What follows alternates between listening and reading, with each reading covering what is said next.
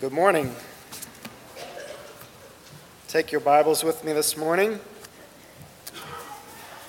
and turn to Ephesians chapter 1. If you're using a pew Bible this morning, you can find that on page 976.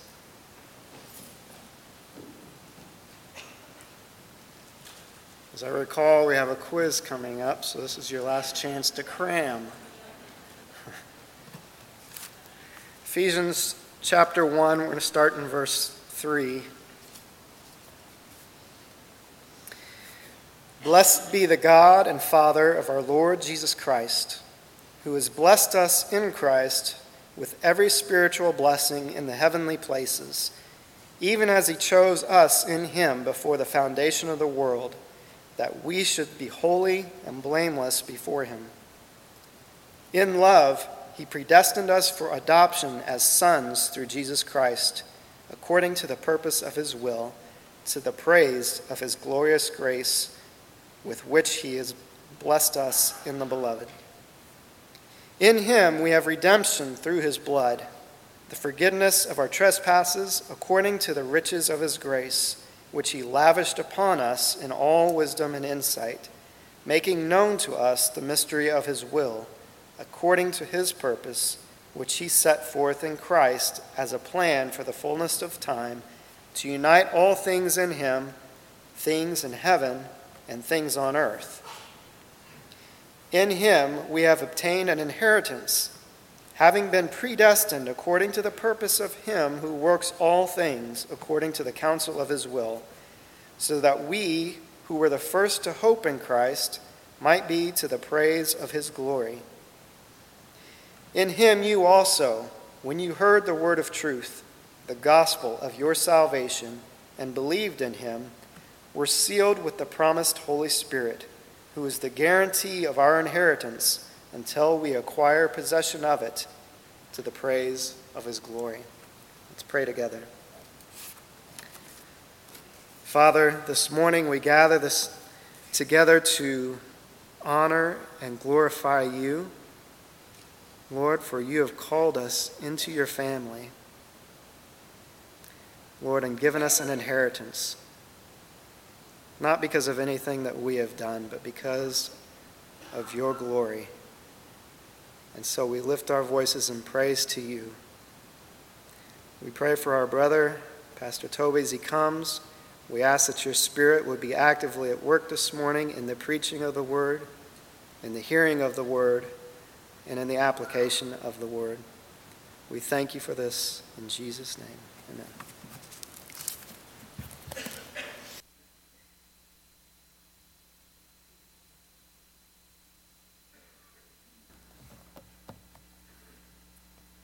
This morning I have been stopped more than once to be told that certain of us are making progress in our memorization, but we are not as far along as verse 6 yet.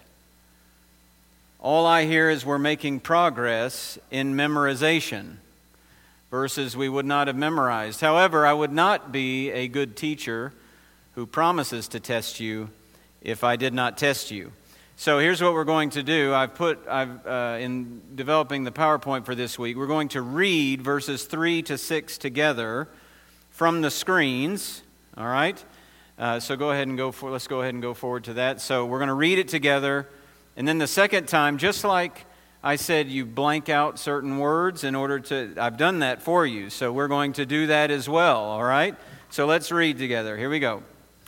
Blessed be the God and Father of our Lord Jesus Christ, who has blessed us in Christ with every spiritual blessing in the heavenly places, even as he chose us in him before the foundation of the world, that we should be holy and blameless before him. In love, he predestined us for adoption as sons through Jesus Christ, according to the purpose of his will, to the praise of his glorious grace, with which he has blessed us in the beloved. You did very well. So let's try again, this time with not all of the words. All right? Here we go. Blessed be the God and Father of our Lord Jesus Christ, who has blessed us in Christ with every spiritual blessing in the heavenly places, even as He chose us in Him before the foundation of the world, that we should be holy and blameless before Him. In love, He predestined us for adoption as sons through Jesus Christ, according to the purpose of His will, to the praise of His glorious grace, with which He has blessed us in the Beloved. That was pretty good. All right? So here's the next one. Just go to the next. There you go. That's what you get. I'm just...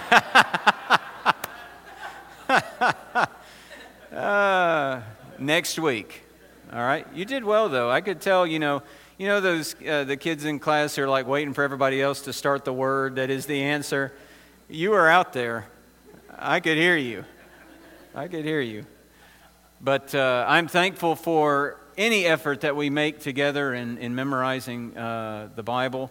And these 12 verses are worthy of your time and attention and any rough sledding that it may be for you to memorize, whatever your capacity or thoughts about memorization. It is worth your time and energy. For me personally, I'm sometimes very musically oriented, so I'll find rhythm in words, and that helps me get through things. But that blanking out words, you did well. One of the things that I love about our congregation is that God in His grace has given us a heart to defend the cause of the orphan. I am thankful for it. The Bible calls Himself, as we read in Psalm 68, a father to the fatherless, that God settles the lonely, the solitary in a home. And it is exciting for me to see us as a congregation grow in echoing the heart of God. I mentioned this in January's members meeting, but over the last 8.5 years, we have, and I'm going to correct what I said there, we've actually seen 9 children brought into families that belong to our congregation. The one that I left out lives in South Africa, Nobi. He has come in the last 8.5 years as well.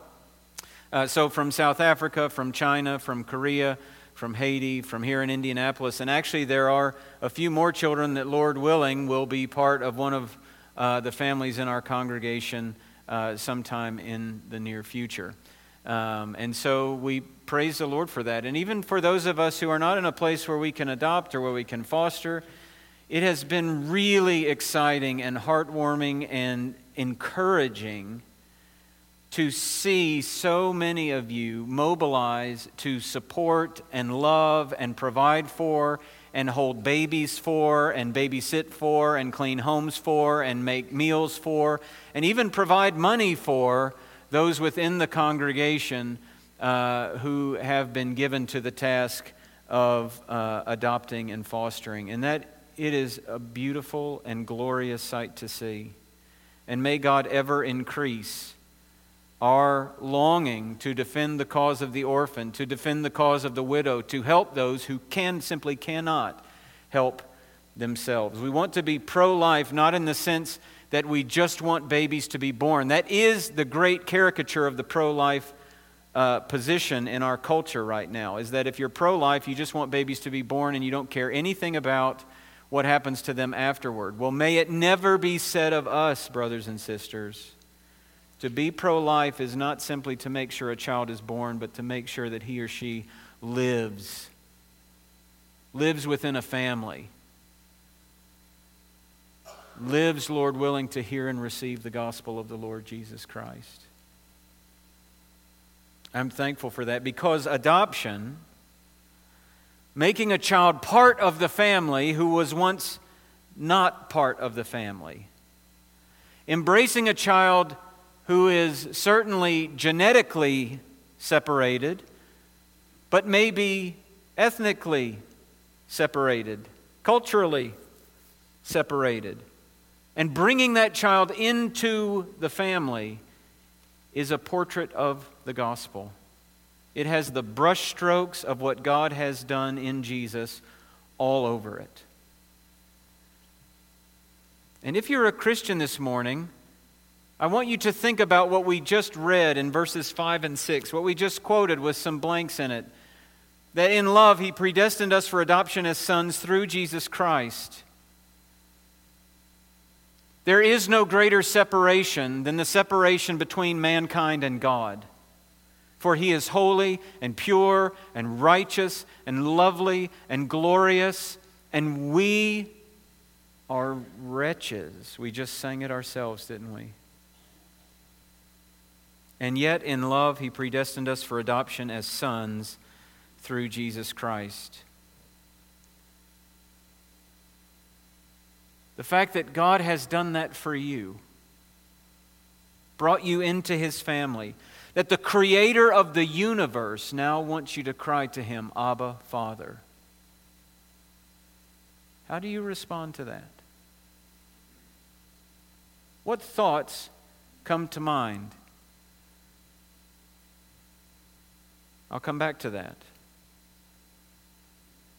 I would only say now that there is a biblical way to respond to that.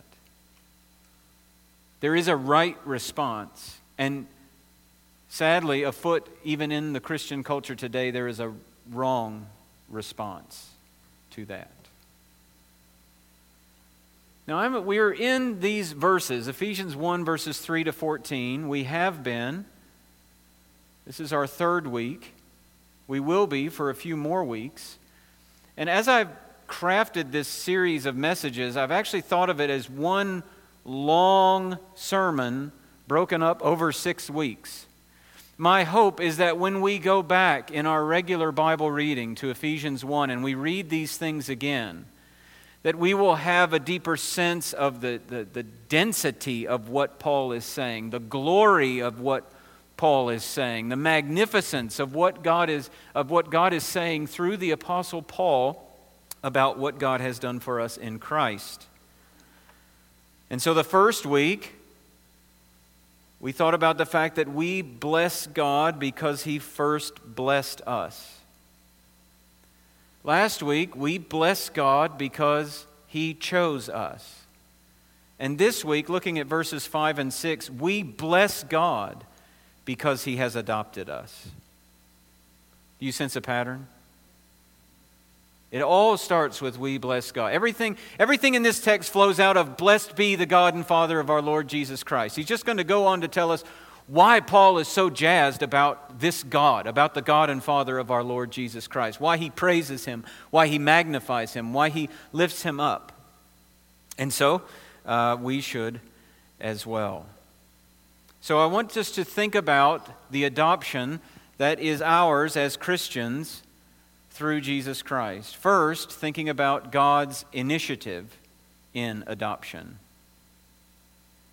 Now that's true in the physical realm, isn't it? The parents take the initiative in adoption. But I want us to think about what these verses say. It says, in love, He predestined us for adoption as sons through Jesus Christ. The first thing I would let you know is that God's initiative is His own. It was not forced upon Him. He is not obliged by anything to move out. Nothing outside of God caused God to adopt.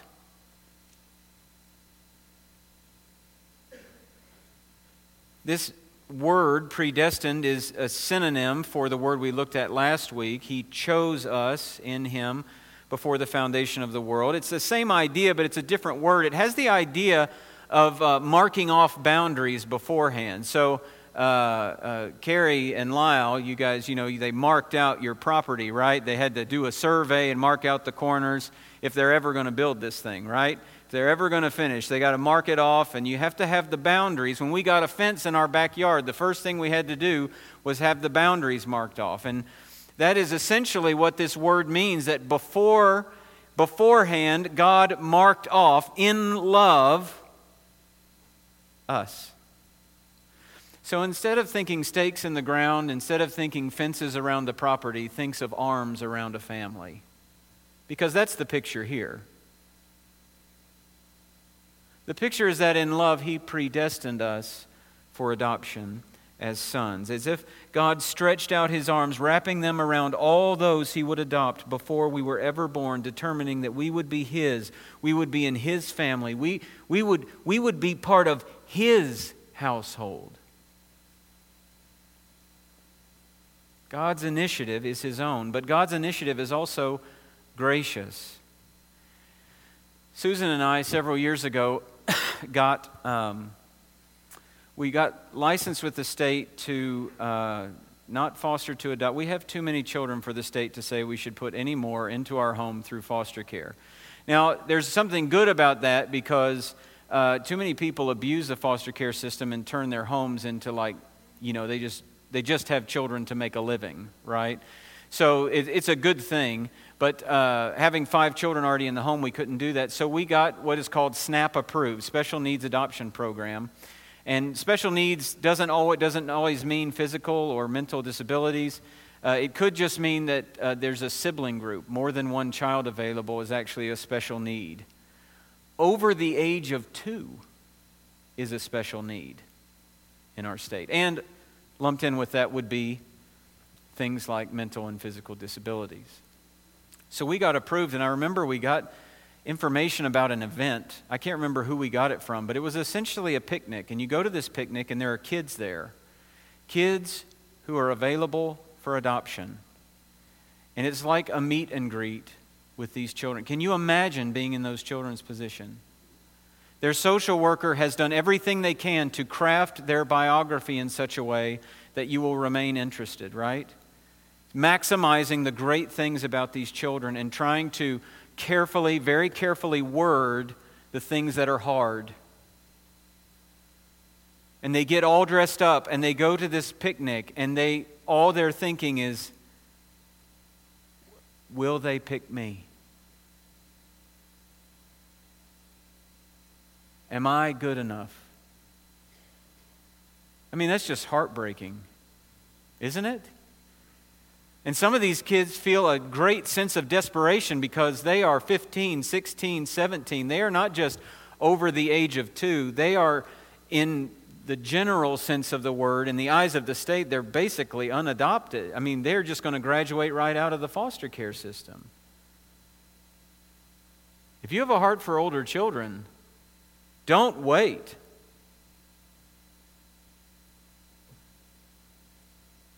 But these children just think, will I look nice enough? Will I interact? Will my manners be good enough? Will I do enough so that they will want to have another conversation?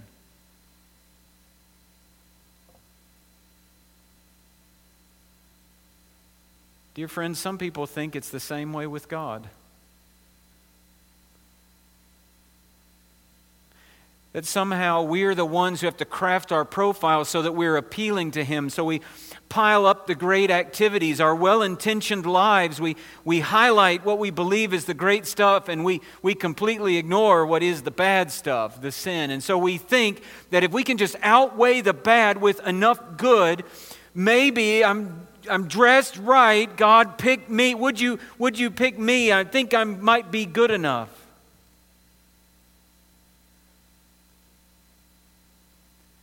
But dear friends, if that were the case, if eternity was a meet and greet with the Creator by which you must gain His favor, none of us would be His children. We would all walk away from the picnic with nowhere to go.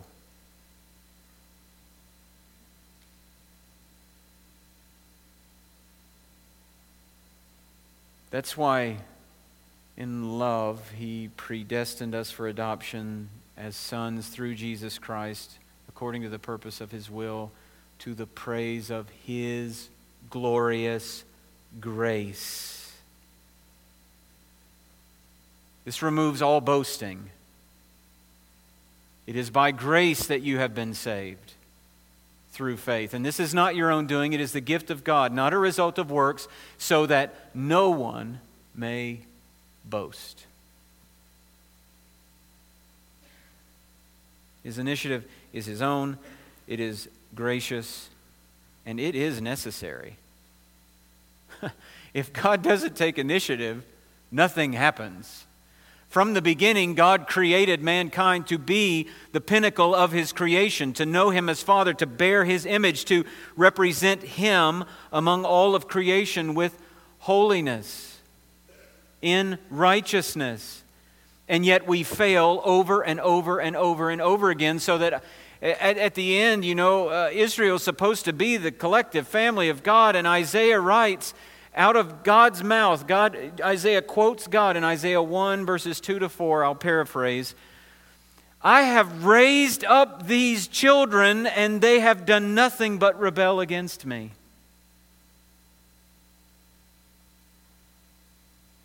And dear friends, we join in the rebellion.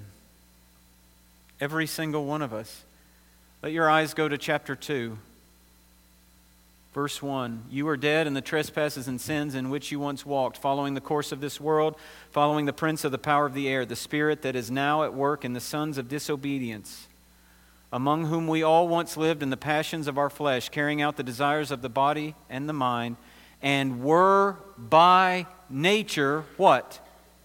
Children of wrath, like the rest of mankind. We are born into a family that would condemn us. Born into a family where condemnation is the only option.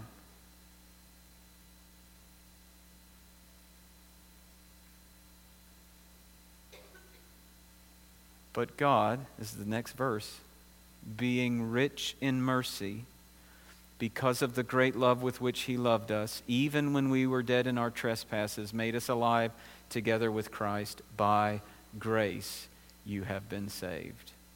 You've been saved from the wrath family. Isn't that good news? That is good news.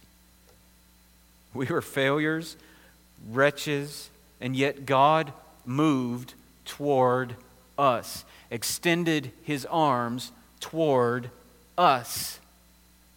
Why? Well, the text tells us. Not just God's initiative, but we see God's motive for adoption. First two words, just before verse 5 begins, in love, He predestined us for adoption as sons. The love of God. Could we with ink the ocean fill, and were the skies of parchment made, were every stalk on earth a quill, and every man a scribe by trade, to write the love of God above would drain the oceans dry. It is in love that He has moved toward us. He has set His love on us. And here's the thing, God doesn't love us because we're lovely. God loves us because He is love. God does not love us because of our character. God loves us because of His character. And therein lies the beauty. So that He looks at Israel in Deuteronomy 7 and says, it was not because you were more in number than any other people that the Lord set His love on you and chose you. This was a common thing, by the way, that if you were powerful, if you were great in the ancient world, the gods were on your side. God's saying, it's not because you're big and powerful that the Lord set His love on you and chose you, for you are the fewest of all peoples. He's saying, you've given me no reason to set my love on you. But it is because the Lord loves you and is keeping oath that He swore to your fathers, that the Lord has brought you out with a mighty hand and redeemed you from the house of slavery, from the hand of Pharaoh, king of Egypt. So, God, what are you saying? Why did you set your love on us? Because I did. I mean, that's what He's saying. I didn't set my love on you because of anything in you. I set my love on you because I set my love on you. Do you know how great that is? Do you know how much comfort there is in that? Do you know how much comfort there is in knowing that God decided to set His love on us even though we were unlovable? Because that is true, because God's love for us is not based on our character but on His character, we need not fear it be removed from us. So long as God remains unchanging, His love will remain on us. This is the problem in marriage, isn't it? The fickleness. The fickleness of, well, I love you now, I may not love you tomorrow. This is why people talk about, one of these term contracts, and there's people are talking about, well, let's get married for 2 years. We'll see if we go on from there. Do you know why that is? Because human love is fickle.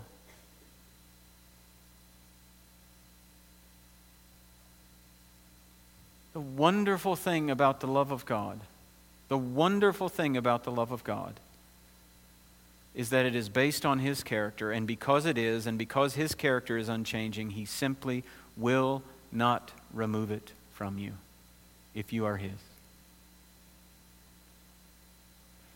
And actually, because God has given me this infinite love, this gracious love, this transforming love, this love-enabling love, then even when I am fickle toward my spouse and my spouse is fickle toward me, I continue on in it.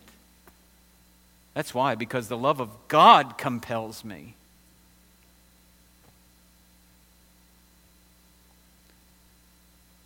Let us not get into our minds that what we desperately need in our lives will come from another human being.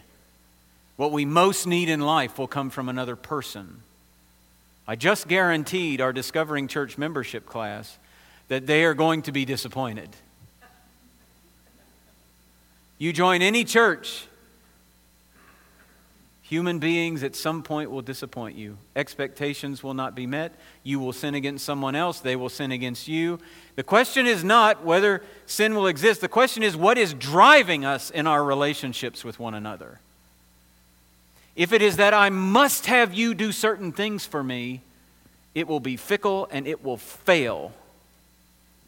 If it is that I have everything I need in Christ because God has set His love on me, and only because He's set His love on me, not because of me, that's the only empowering that I have to be able to love anyone as I should.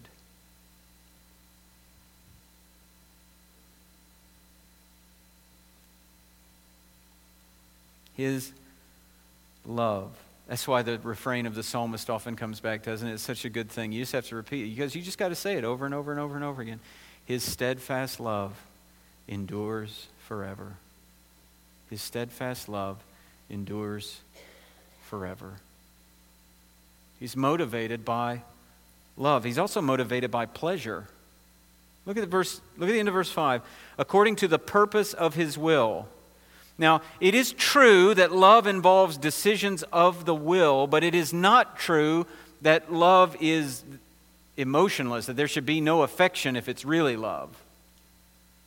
But affection is not the root of human love, for sure. But we have this word that, boy, it just doesn't sound as great as it actually is, according to the purpose of His will. It actually means according to His good pleasure. That in expressing love, in wrapping us in His arms, in adopting us, God is not just making a decision. Okay, I will love them, I will do what is best for them, I will save them. God is engaged in loving us. It pleases Him to love us. You can make decisions two different ways, can't you? An extra $2,000 is dropped in your lap this week. This is not a prophetic word or anything. I'm just posing a potential situation. $2,000 is dropped in your lap. You got to make a decision, right? Well, I'm going to decide with my $2,000 to pay my bills. It's a decision, right? I'm going to decide with my $2,000 to go to the beach. Both are decisions. One gives more pleasure than the other one does. The Bible doesn't say that God just simply decided. It says according to the good pleasure of His will. It is according to His will. It is according to His purposes. It is according to His plan. It is according to His counsel. But it is according to His counsel and purpose and plan that gives Him pleasure.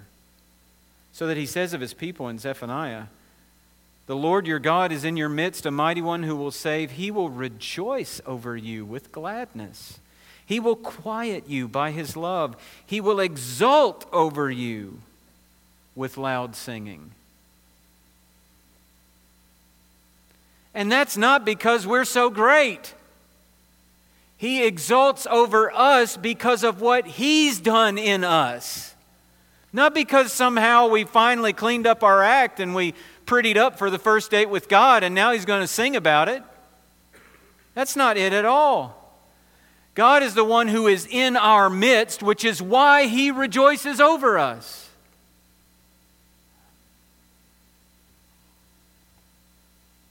That's what drives God, His love, His pleasure. This is not some cold, calculated decision on the part of our God to adopt. Thirdly, the God's means of adoption. In love, He predestined us for adoption as sons through Jesus Christ. How is it that God has adopted us? How is it that a holy God could take in unholy, unruly children?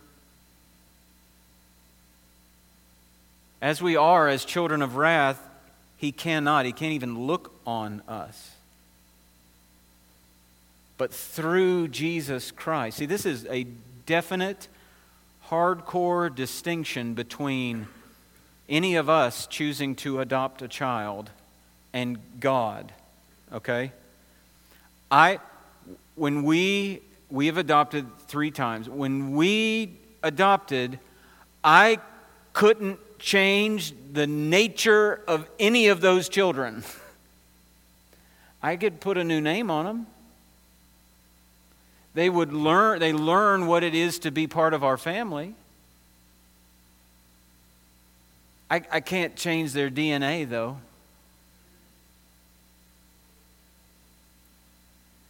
When God comes to us through Jesus Christ, if anyone is in Christ, he is a new creation. The old has gone, the new has come. He truly makes us His children. That's why we're called in, say, Ephesians 5:1, as beloved children to be imitators of God. Be imitators of God as beloved children. That's what beloved children do. They imitate their father. We follow after the one who has saved us.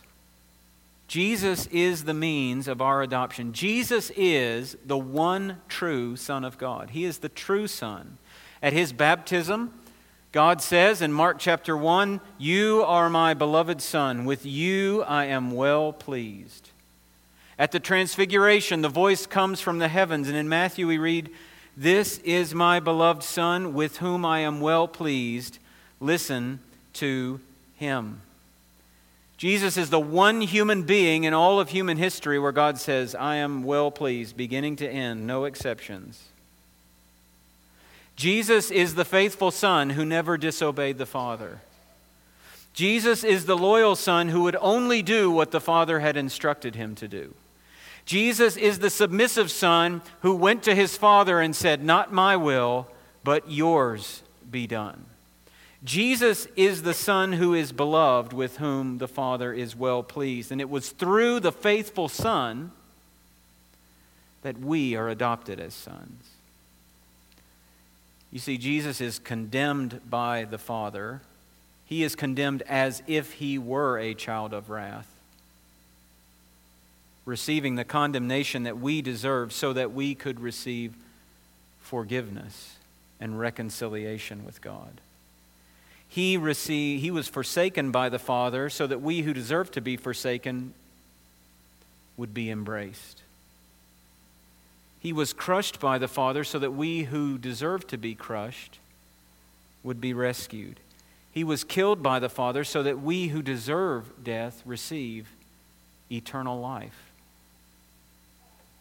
And through faith in this Jesus, we are brought into the family.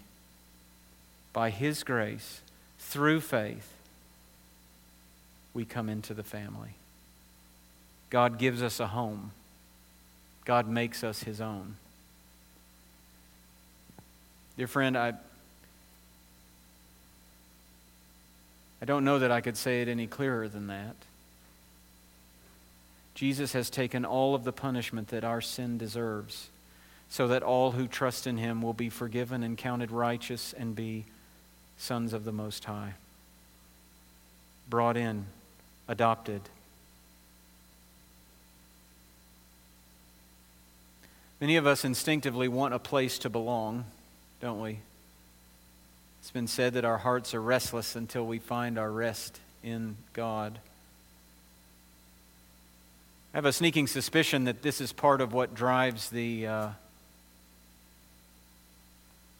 loud and sometimes shrill tones of those who live different kinds of lifestyles, that we must be accepted. You must see us as normal. We must. Because in the human heart there is a desire to be brought in, to be loved. And we will look anywhere and everywhere to find it. But there is only one place where the heart is satisfied. There is only one place where we're truly coming home. And that's through faith in Jesus. If you're not a believer in the Lord Jesus, I would invite you to turn from your sin and trust in Him. He is the great elder brother who has laid down His life for all who would trust in Him. God's means of adoption is Jesus. Lastly, God's blessing in adoption. The Bible says, in love, He predestined us for adoption as sons through Jesus Christ, according to the purpose of His will, to the praise of His glorious grace with which He has blessed us in the Beloved. He predestined us for adoption as sons. Now, this is not intended to be a term of gender, okay? We know that because in a place like 2 Corinthians 6, Paul will say, vocalizing for God, I will be a father to you, and you shall be sons and daughters to me, says the Lord Almighty. So this is not a gender matter. In that culture, being a son was a position of privilege. Sons had special rights. Sons had privileges. Sons got the inheritance. That's why we don't have a parable from Jesus about the prodigal daughter. It's not because daughters never went astray. It's because in that culture, the structure of inheritance with sons made sense. And so Paul is not trying to say something else. In fact, this is why he makes it even more clear in Galatians 4. Paul says, I mean that the heir, as long as he is a child, is no different from a slave, though he is the owner of everything. But he is under guardians and managers, speaking of the guardian of the law, until the date set by his father. In the same way, we also, when we were children, were enslaved to the elementary principles of the world. But when the fullness of time had come, God sent forth His Son, born of woman, born under the law, to redeem those who were under the law, so that we might receive adoption as sons. Why is that so important, Paul? Because you are sons, God has sent the Spirit of His Son into our hearts, crying, Abba, Father. So you are no longer a slave, but a son, and if a son, then an heir through God. It is a position of privilege. It is a position that we're brought into that we had no right to. A position that we are given. Dear friends, there is no special language there. Did you notice that? In Galatians 4, we've been given adoption as sons. In Ephesians 1, He predestined us for adoption as sons. It does not say He predestined us to be adopted sons. There's no setting apart. There's no there's real children and then there's the adopted people. Okay? So I know that this is new because in our culture, language just gets thrown around, and I don't assume that people are actually trying to be as technical as I would be regarding adoption. But if I could educate us all for a second and relay to you something that Russ Moore so wonderfully said in his book, Adopted for Life. Adopted is a past tense verb, not an adjective. Refrain from speaking of anyone's children as these are their children and these are their adopted children. Let me read to you from a court document that that we just went through this finalization process. I want to read to you from the court document, okay? The child shall, for all intents and purposes, be considered the natural child and heir of the petitioners, Toby Johnson and Susan Johnson, and shall be entitled to the same rights and privileges to which the child would have been entitled if the child had been the biological heirs of the petitioners. That's wonderful language. That's actually gospel language there. I tell you what. And that's true of us. I mean, just as in the eyes of the law, there is no distinction, sorry for those of you who don't know my family, between Emily and Anna. There is no distinction. There is no distinction in my mind. There is no distinction in Susan's mind. There is no distinction in the law. And there should be no distinction in our patterns of behavior. She has the same rights and privileges as if she grew in Susan's womb and had been born to us. The same rights and privileges as Emily. The love that we had for Emily before Anna was ever born, we have now given to Anna. That's the gospel, dear friend. In the eyes of God, what is true of Jesus in relationship to God is true of us. We are perfectly righteous in the eyes of God because He is perfectly righteous. In John 17:26, Jesus says, "The love that you had for me is now in them." That's the blessing of adoption. You are not an adopted son. You are not an adopted daughter. We have been adopted as sons with privileges. Yes, we're sons and daughters. Sons.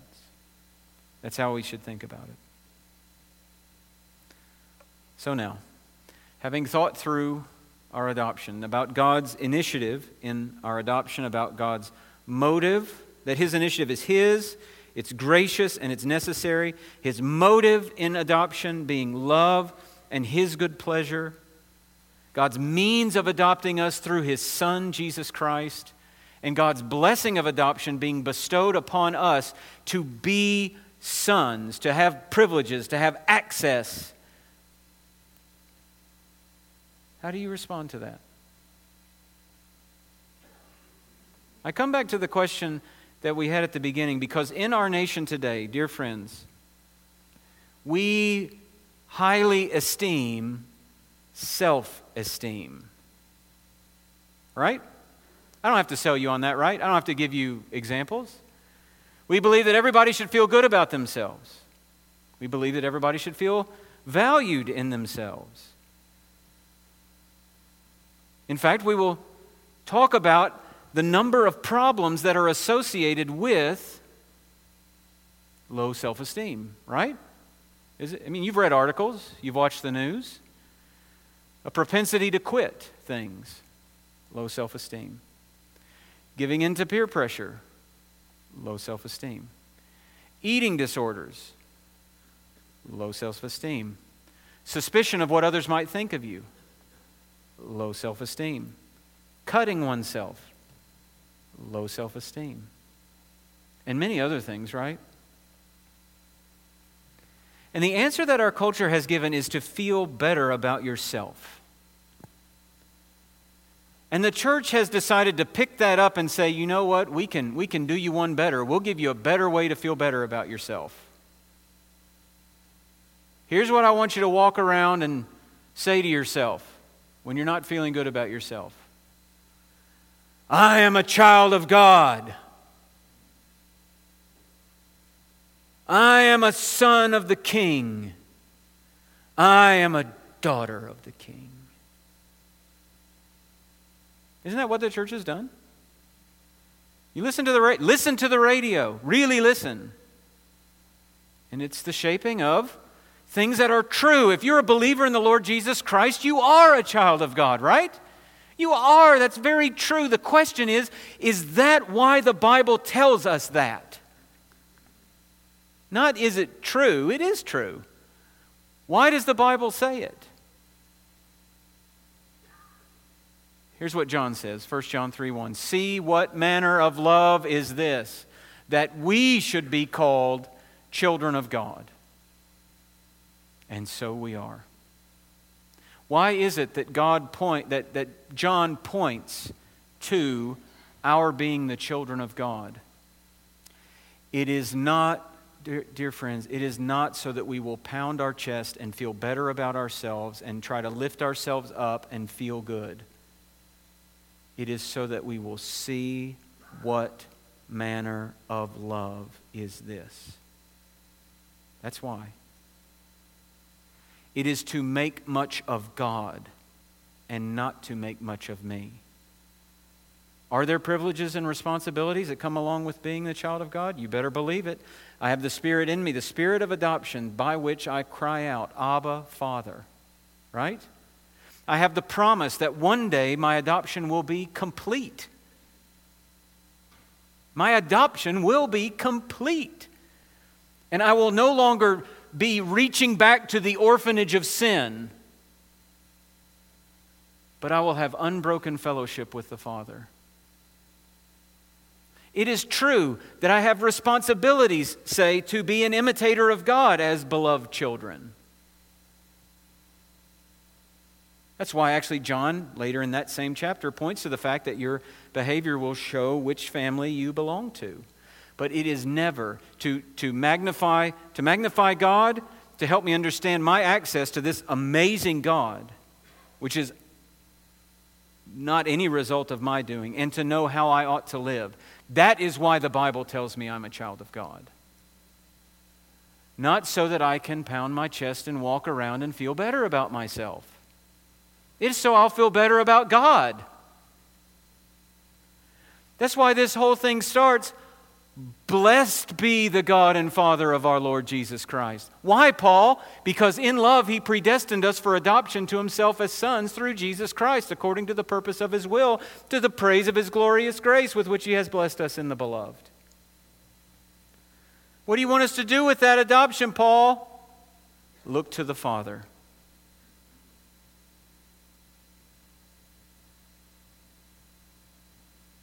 That is completely countercultural. It is even counter to much of what is Christian culture, and some of you are wrestling with whether that's actually true or not. I would encourage you to go to these places in the Bible, look at them yourselves.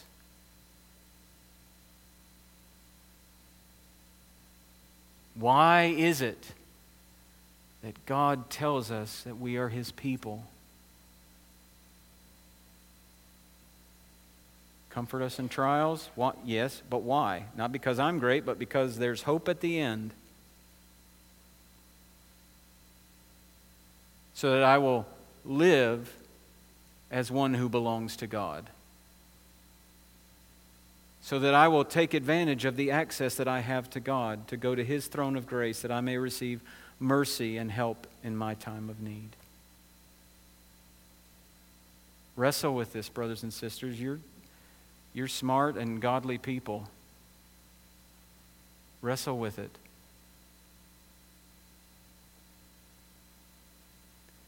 If you are in Christ,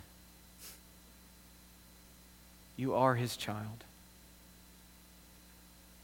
And because we are His child, we bless Him. We bless God because He has adopted us. Amen? Let's pray. Father, we bow before You, thankful that in love You predestined us for adoption as sons through Jesus Christ. Help us, Lord, to wrap our minds around not only the truth of this statement, but why it is that we should comprehend it, that You teach us about the salvation You have given us so that we will live faithfully in response to it, so that we will praise You properly, so that we will live properly, so we will love others properly, so we will conduct ourselves in this world to Your glory. Help us, Lord, to glory in the adoption that You have given us by blessing You, lifting You up.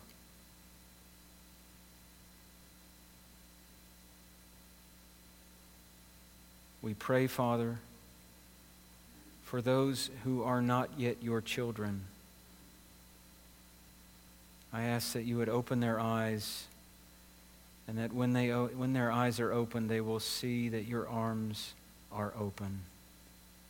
They will come running to You through faith in Jesus Christ, in whose name we pray. Amen.